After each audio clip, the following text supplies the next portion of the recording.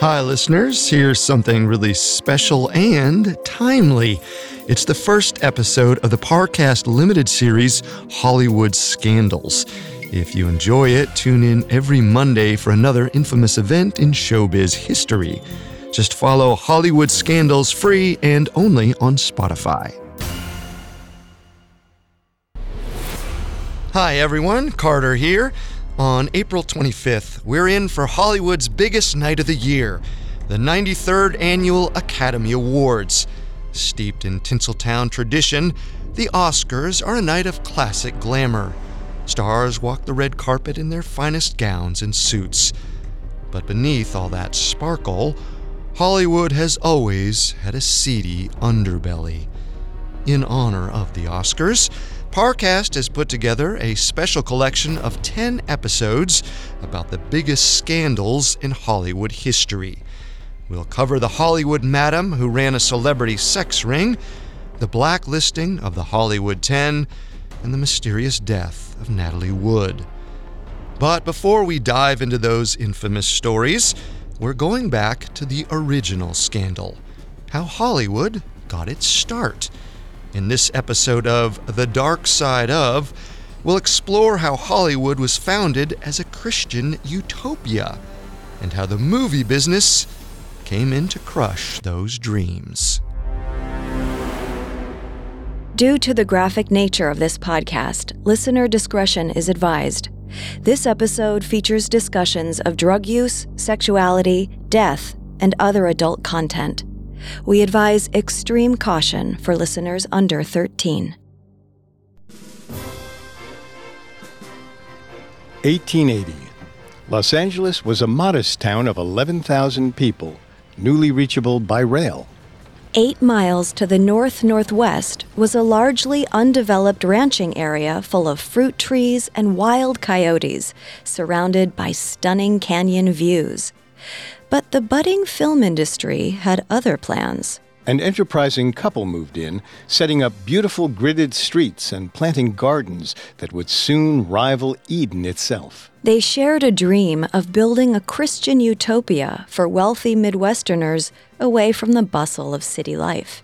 There were to be stunning homes, plentiful churches, and absolutely no alcohol or debauchery of any kind. But the budding film industry had other plans. In just 5 years, that small plot of rural paradise was transformed from an upscale elite society to the hotbed of the working-class film industry. And with that change came sex scandals, elaborate drug rings, predatory cults, and cold-blooded murders.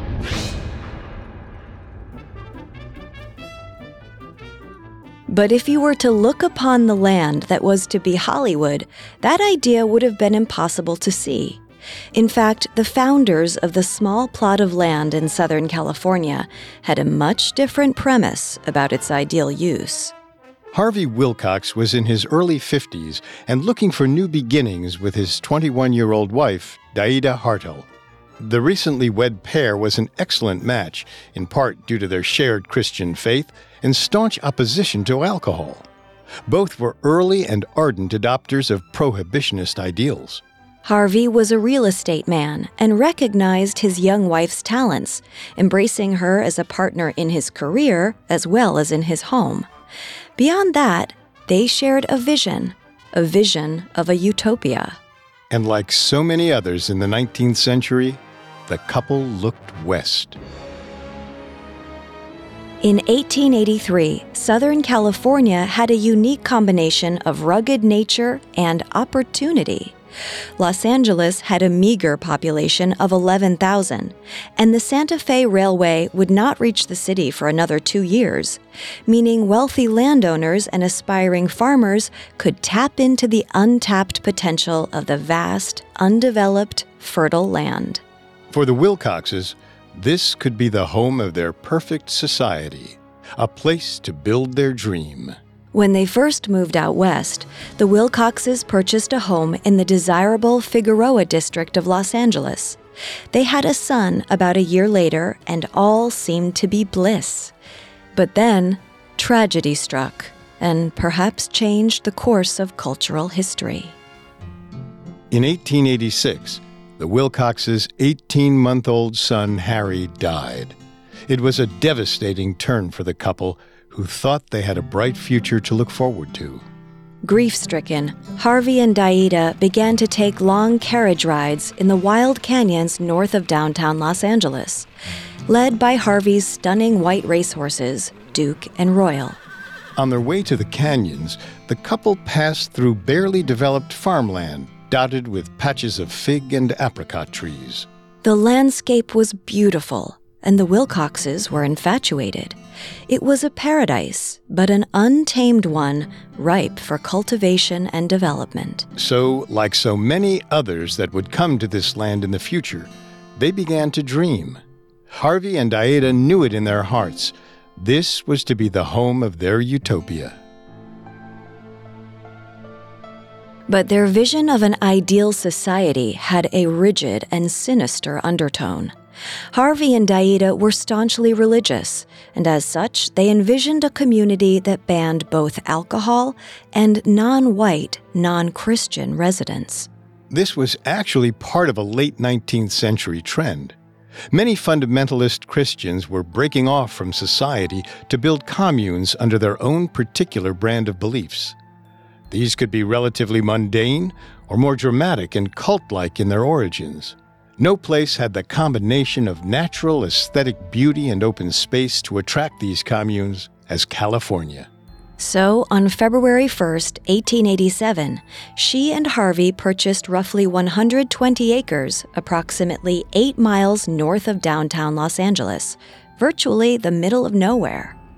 Their goal was to turn the parcel into a retirement destination for wealthy Christian Midwesterners wanting to try their hand at hobby farming and land speculation.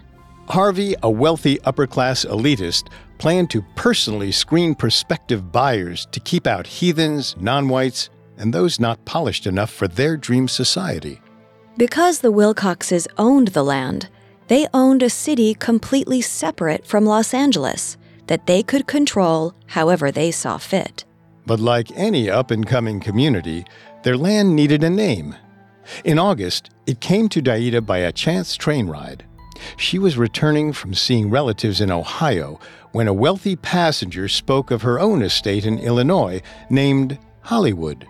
Daida loved holly trees, and further loved that a member of society's upper crust had already given the name to her estate. To Daida, it evoked the dreamy, exclusive luxury their utopia was meant to embody. Daida suggested it to Harvey, and they officially submitted the name to the county recorder in August of 1887. Harvey drew up a map of their new community, along with perfect gridded street delineations and individual land plots. Hollywood was officially born. He and Daida passed the time by coming up with street names, hoping this would also attract customers. Meanwhile, they employed cheap laborers to help clear the dirt roads and plant handsome pepper trees on the edge of properties. These laborers were primarily Chinese and Mexican immigrants. The Wilcoxes only wanted white families to own their property, but they had no problem employing the cheapest labor they could get in order to build their dream. But just when things were going their way, the economy took a steep downturn. Los Angeles suffered a real estate crash in the late 1880s. The bubble that had brought thousands out to California with dreams of going into real estate eventually left more realtors than land buyers. The bubble burst, and buyers grew scarce. This was a terrible loss for the Wilcoxes. In 1887, they were forced to sell their own downtown home and refund money to buyers who were forced to pull out at the last second. To their greater horror, the need to stay afloat financially forced them to lower their strict requirements on new residents, even admitting a few people who openly drank. They promised themselves it would only be temporary, but this officially marked the beginning of Hollywood's downward spiral into a town of excess. The couple tried to offset their bad luck by encouraging residents to hire top-notch architects and plant beautiful Eden-like gardens around their future homes. They also courted commercial developers, hoping that upscale businesses would make Hollywood more desirable. Slowly, they began to recover. But disaster hit before they could truly get back on their feet. Harvey's health took a turn for the worse during these stressful times, and on March 19, 1891, at about 60 years old, he passed away. Daida, just 29, was now a widow with a house on the edge of an increasingly undesirable neighborhood and little financial means to speak of. On top of that, mounting water problems threatened Hollywood's continued development, with the city alternating between terrible floods and stark shortages. That summer, a particularly awful drought dried Daida's well completely, leaving her without safe drinking water. These conditions once again forced Daida to sell to undesirables, leaving the young widow rather despondent. That is, until 1894, when Daida thought her luck was turning around at last. That year, she married her second husband, Philo Judson Beveridge. Philo was a good-looking, wealthy son of a former governor. His family connections provided financial stability, and Daida and Philo's partnership as Beveridge and Beveridge Real Estate finally allowed Daida to return to building her utopia. It also helped that, shortly after their marriage, Philo's father, the esteemed former governor John Beveridge of Illinois, moved to Hollywood, giving it the prestige necessary to attract wealthier, more established clients. This continued in 1900, when she successfully sold property to the community's first true celebrity resident, Paul de Longpre, the so-called King of Flowers. De Longpre was a famous French painter who was a smash hit with the more conservative residents. He was cultured, foreign, and painted tasteful florals, as opposed to more popular nude paintings that were the talk of the art world. De Longpre's presence alone sent property values skyrocketing. Daida had struck gold. Development began to snowball, and in 1902 the Hollywood Hotel opened. It was an instant success, but also ultimately brought undue attention to the budding city. It began to be harder to control who was in and out of Hollywood, with all the workers and tourists, and the prohibitionist rules of the city were being broken more and more often. Much to Daida's dismay, her own husband was caught breaking the law when he tried to serve white wine at an event at the Hollywood Hotel. This began to sow a seed of discord between Daida's rigid morals and Philo's more progressive outlook. This was exacerbated by the other headaches created from trying to run a city. In the wet winter months, the city was consistently flooding. Meanwhile, wealthy estate owners refused to put unsightly septic tanks and other sewage processing facilities on their land, leading to a lack of adequate equipment and constant sewage backups all over town. Hollywood literally stunk. And the only way to fix these problems was utilizing the resources and labor force of Los Angeles. But that would mean being incorporated by the city and losing the autonomy that allowed Hollywood to ban liquor and control who was allowed to live there. Votes began around 1905 on whether or not to join Los Angeles. Daida, who had literally created Hollywood, wasn't allowed to participate since women's suffrage would not pass for 15 years. Then, in 1907, a new obstacle appeared that no one could have predicted. The movies arrived in Los Angeles. Next, Hollywood takes on a life of its own. Now back to the story.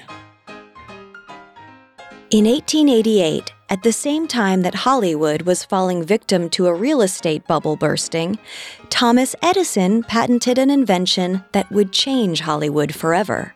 Edison was a shrewd businessman who held or jointly held a record of 1,093 patents across his lifetime.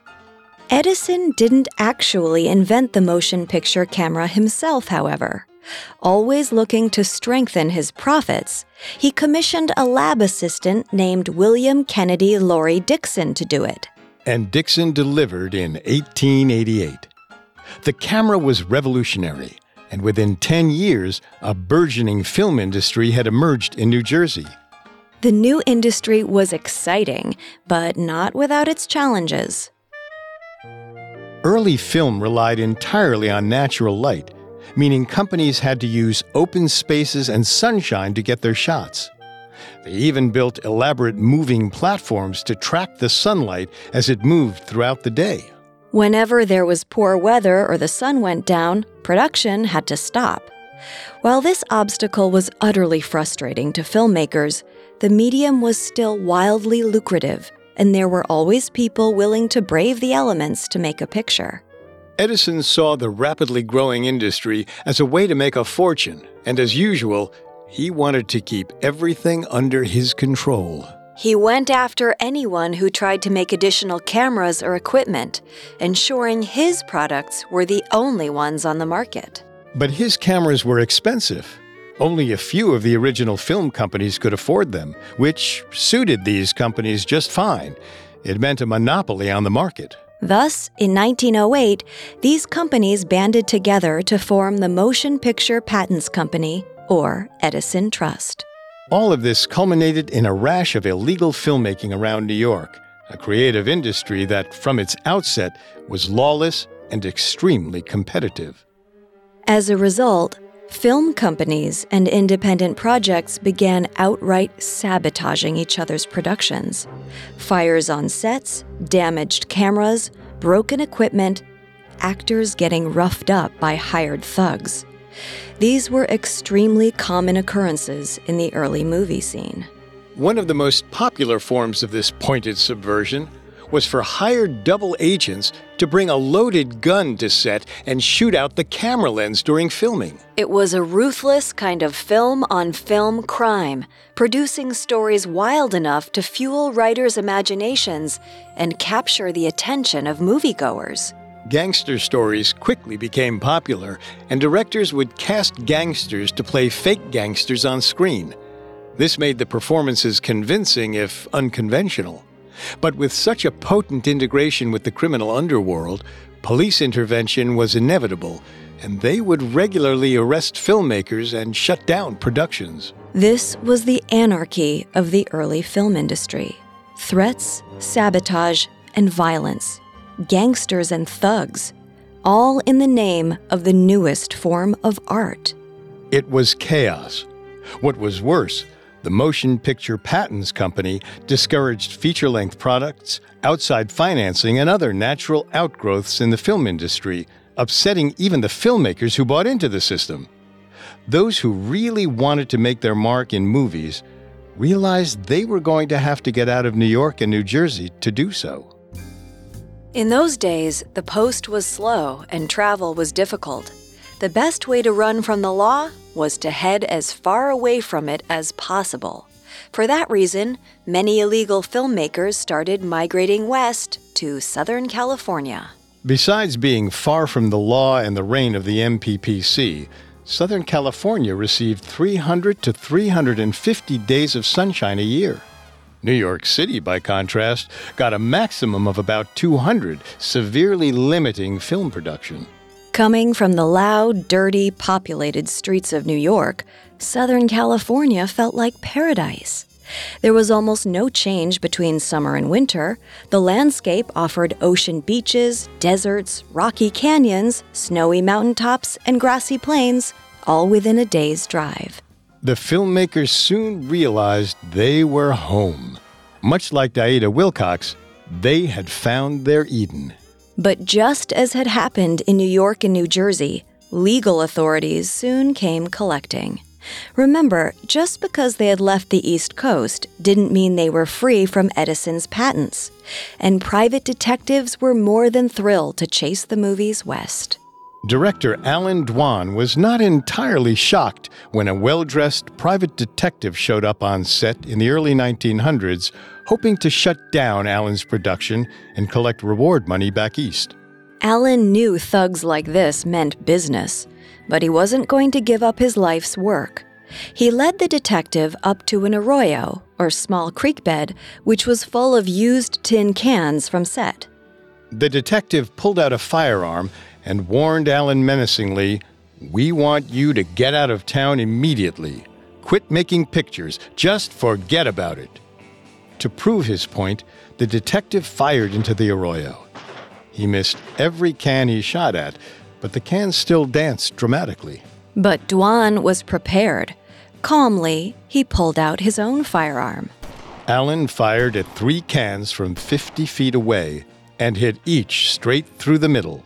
He looked the detective in the eye and asked, "Do you want to try that again?" Thoroughly spooked, the detective ran off, straight into the 3 mounted Morrison brothers and their Winchester rifles. These real-life cowboys were extras on the film and hired security. The Morrison brothers roughed up the detective enough that he left town, and Alan didn't hear from the agency again. Of course, this story was too good to pass up. Within a year, Alan's company made a film based on the experience, with embellishments, of course. Anything for entertainment. This situation was typical at the time. Filmmaking was not for the faint of heart. Bodily harm was almost a given, and between the hired gangsters and unsafe stunts, movie sets were downright dangerous. Anyone interested in making movies had to be ready to literally crack skulls. But despite the danger, more and more people moved to California in the early 1900s. Smaller, illegal film companies set up in remote areas, giving them plenty of room to build sets and film the landscape. The more legitimate companies settled in the cities, where equipment and cheap labor were more readily available. Hopeful actors and extras began coming to the city for work. Given a quarter to a third of all filmmaking in the early 1900s was independent and therefore illegal, there was a large market interested in operating far, far away from Edison and his patents. What was more, the Ninth Circuit Court of Appeals, which oversees California to this day, was not particularly interested in enforcing patent laws, adding a layer of protection to filmmakers. And in the unlikely event a case was upheld in a court of law, it was only a few hundred miles to the Mexican border. So long as your equipment passed over with you, it couldn't be seized. So, Southern California became the mecca for movies. In 1907, the first film studio opened in downtown Los Angeles. While filmmakers were initially content to shoot their pictures on studio stages, filmmakers soon wanted a variety of backgrounds and less crowded areas to film. Namely, Hollywood. Unfortunately for Daida Wilcox, there was easy public transportation between Los Angeles and Hollywood, which allowed filmmakers and their crews to easily commute to Hollywood during the day. Hollywood was, after all, only 8 miles from downtown. The stunning Garden of Eden effect that Daida and the Hollywood community had so carefully cultivated now attracted the very scoundrels and vagrants they wanted to keep out. It was no secret that Hollywood residents immediately hated film people, even calling their growing presence an invasion. Their productions filled the peaceful streets with clanging, yelling, and general chaos, not to mention the presence of working class and minority people who these utopians detested. Several residents reported shock and dismay at opening their door to see 2 mounted cowboys galloping across their properties with a camera crew shouting and running after them. These incidents became increasingly common, and there wasn't much the town could legally do about it. Shooting permits were unheard of at this time, and the town could only govern what businesses were built inside city lines. Because the film crews showed up during the day but packed up and left at night, Hollywood's laws didn't apply to them as they were written. While plenty of the Hollywood elite wanted to enact stricter laws and fight back against the influx of film professionals, they had more immediate problems. Their infrastructure hadn't been fixed, and property values were plummeting. Voting residents faced the difficult decision of keeping their independence while sinking into further economic failure, or joining Los Angeles to survive. They held on as long as they could, but in the fall of 1909, finally voted to merge with the city. The vote passed, and Hollywood officially became Los Angeles' newest neighborhood. And the vagabonds of L.A. welcomed it with open arms. Next, Hollywood becomes Tinseltown. And now, back to the dark side of Hollywood. In 1909, a vote passed to give up Hollywood's legal autonomy in exchange for help with failing infrastructure, financial woes, and an ever-worsening sewage problem. Now that Hollywood was part of the city of Los Angeles, the alcohol ban was lifted, as was the ban on movie studios. There was nothing Daida could do about it. She was forced to watch 3 decades of work crumble around her. Almost immediately, future film tycoon Cecil B. DeMille purchased a nearly inaccessible shack in Hollywood, used expressly for filming. Within the year, he'd open Los Angeles' second film studio. DeMille would soon become deeply enamored with Hollywood. He constantly filmed there, bringing increasing numbers of film crew into the area. Actors flocked from all over the country to try their hand at these new motion pictures, flooding the streets of Hollywood and storming the gates of studios every morning in hopes of finding work. With this abundance of new labor and new films came a rise in alcohol consumption, drug use, child labor, and sex scandals, all smack in the middle of Hollywood.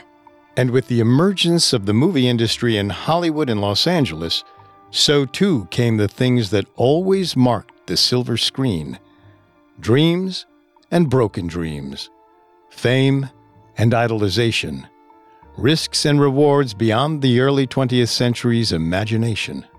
The dream that became Tinseltown had captured the country's imagination, and the fundamentalist Christians scattered around Hollywood would soon be vastly outnumbered. Daida lived just long enough to see her city lost to darkness. She contracted cancer and died in 1914. Less than a year later, in 1915, Hollywood released the world's first feature-length film, the 3-hour epic Birth of a Nation. D.W. Griffith had filmed parts of it in his Hollywood studio.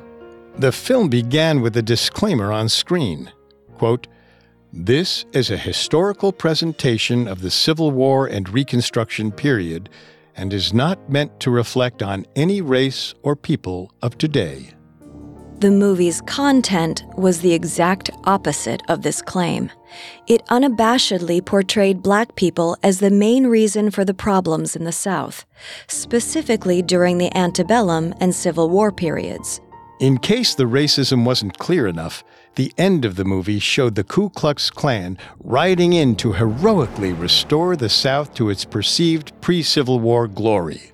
The movie was a resounding success, which meant its racist and hateful rhetoric was seen all over the country and even abroad.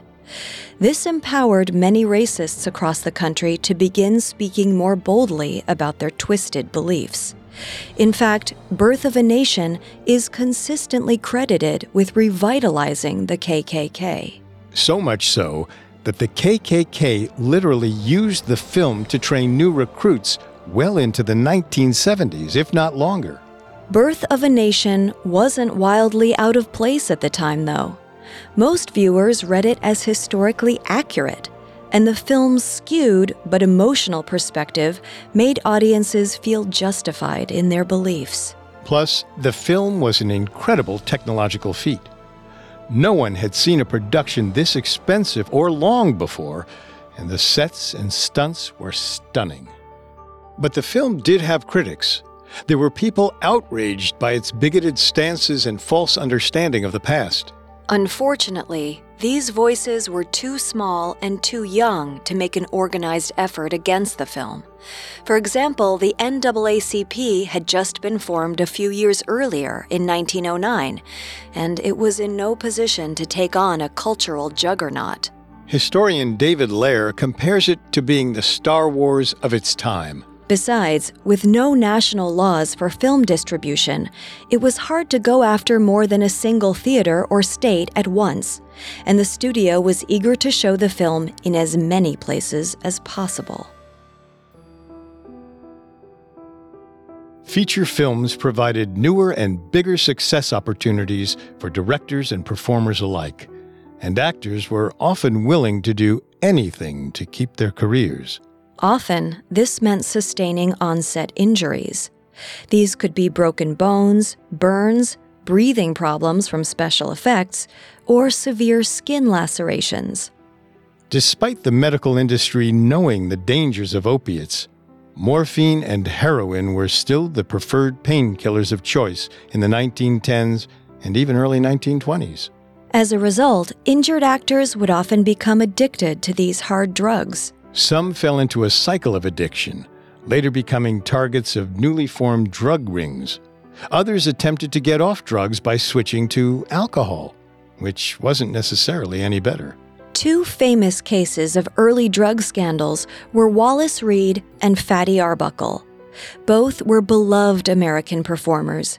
Reid had acted in Birth of a Nation and had contracts extending well into the 1920s for more work.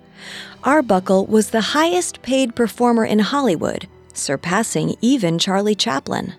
Reid was given morphine to handle terrible injuries after a train crash. Because the morphine allowed him to keep working, the studio looked the other way as his addiction began to grow. Reid shocked the nation when he overdosed on set in early 1922. He died a year later from complications. He was the first of many drug-related Hollywood deaths. Arbuckle also suffered an injury in the mid-1910s. His doctors put him on heroin. Arbuckle successfully switched to alcohol, but as a result, became a well-known drunk. The Arbuckle scandal surpassed the Reid scandal in seriousness when Arbuckle was accused of drunkenly raping and murdering another famous actress, Virginia Rappe, in 1921. While he was ultimately acquitted, public opinion toward the movies took an enormous hit, which may have exacerbated an already growing problem. As stories of scandal leaked out of Los Angeles, many of the country's derelict began to see Tinseltown as a place where anything goes. This was the exploitative environment that Hollywood was founded on. Built upon an industry that was literally running from the law, the leaders of the film world were ruthless and tenacious in their methods, which gave it a dangerous mystique that only helped the film industry grow at an explosive rate. Movie studios with huge open stages popped up more and more frequently. These stages left productions to the mercy of the weather. Sometimes equipment caught fire, or crews had to rush to cover the cameras and props when a rare rain came in. There were no unions or regulations yet, and hopeful crew and actors had to show up at the studio gates in the mornings to try to get work. But this rigid atmosphere contrasted the glitz and glamour that was creeping its way into the city. Hollywood had transformed into a premier destination for the rich and famous. In addition to becoming the location of homes to stars such as Buster Keaton, Douglas MacLean, and Mary Pickford, it became a major tourist attraction. The Hollywood Hotel, once an alcohol-free local establishment, was constantly full with guests and actors. Even visiting dignitaries wanted to see Hollywood. As Hollywood welcomed the Roaring '20s, the movie industry had completely taken over Los Angeles. But not everyone found Hollywood as welcoming as they'd hoped. With a growing population of movie hopefuls came a growing population of out-of-work actors. Many who had moved west to make it in film had their dreams dashed and felt increasingly isolated in a town void of family and friends. Looking for a surrogate family and a place to call home, many became susceptible to the burgeoning number of cults popping up around the area. These were so prevalent that there were an estimated 400 cults in Los Angeles in the 1920s alone. Hollywood had become synonymous with fame and power, drawing ambitious crooks from around the country who were only too happy to get a fresh start out west. This was in part because LA was growing so rapidly. 11,000 people in 1880 became 100,000 people in 1900. That number rose to 575,000 people in 1920 and a whopping 1.2 million people in 1930. This meant Los Angeles went from the 36th most populous city in the United States in 1900 to the 5th in 1930. Not all of that growth was good. The rise of show business led to the systemic exploitation of women, children, and minorities. Meanwhile, countless budding actors threw away their life savings to make it in showbiz, only to end up destitute. The Great Depression hit at the end of the 20s, sending even more hopefuls spiraling out of work. Former actresses often sought burlesque and sex work to pay the bills. Meanwhile, newly enacted federal codes clamped down on the moral purity of on-screen stories, while the scandals, murders, and drug deaths kept piling up in the tabloids. It's hard to believe that in 1930, Hollywood was completely unrecognizable from either the open canyon pastures of the 1880s or the Wilcoxes' conservative, alcohol-free utopia of 1900. Hollywood's bright lights and allure of a better life would continue attracting dreamers for the next 100 years and beyond, and the Hollywood machine would keep crushing them. Mae Blackburn was not the last mother to try to use her daughter to gain a fortune. And Fatty Arbuckle and Wallace Reed were not the only drug, alcohol, or murder cases to come out of Hollywood. There were scandals to come that hadn't even been dreamt of, from drug rings to terrifying stage mothers to cults. With all that light and glamour, the shadows just kept getting darker.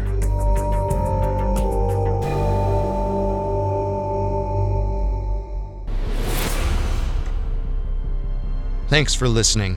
If you enjoyed this episode, follow The Dark Side Of for free on Spotify to hear more. And be sure to check out the next episode in our collection, The Story of the Downfall of Fatty Arbuckle, which became known as Hollywood's First Scandal. Hollywood Scandals is a Spotify original from Parcast. It is executive produced by Max Cutler. This collection was written and developed by Chelsea Wood and writing assistance from Kate Gallagher. Production assistance by Aaron Larson and Ron Shapiro, fact-checking by Haley Milliken, and hosted by Carter Roy. This episode of Hollywood Scandals comes from The Dark Side Of, hosted by Kate Leonard and Richard Rossner, and written by Taylor Cleland. Sound design by Ron Shapiro with production assistance by Carly Madden and Maggie Admire.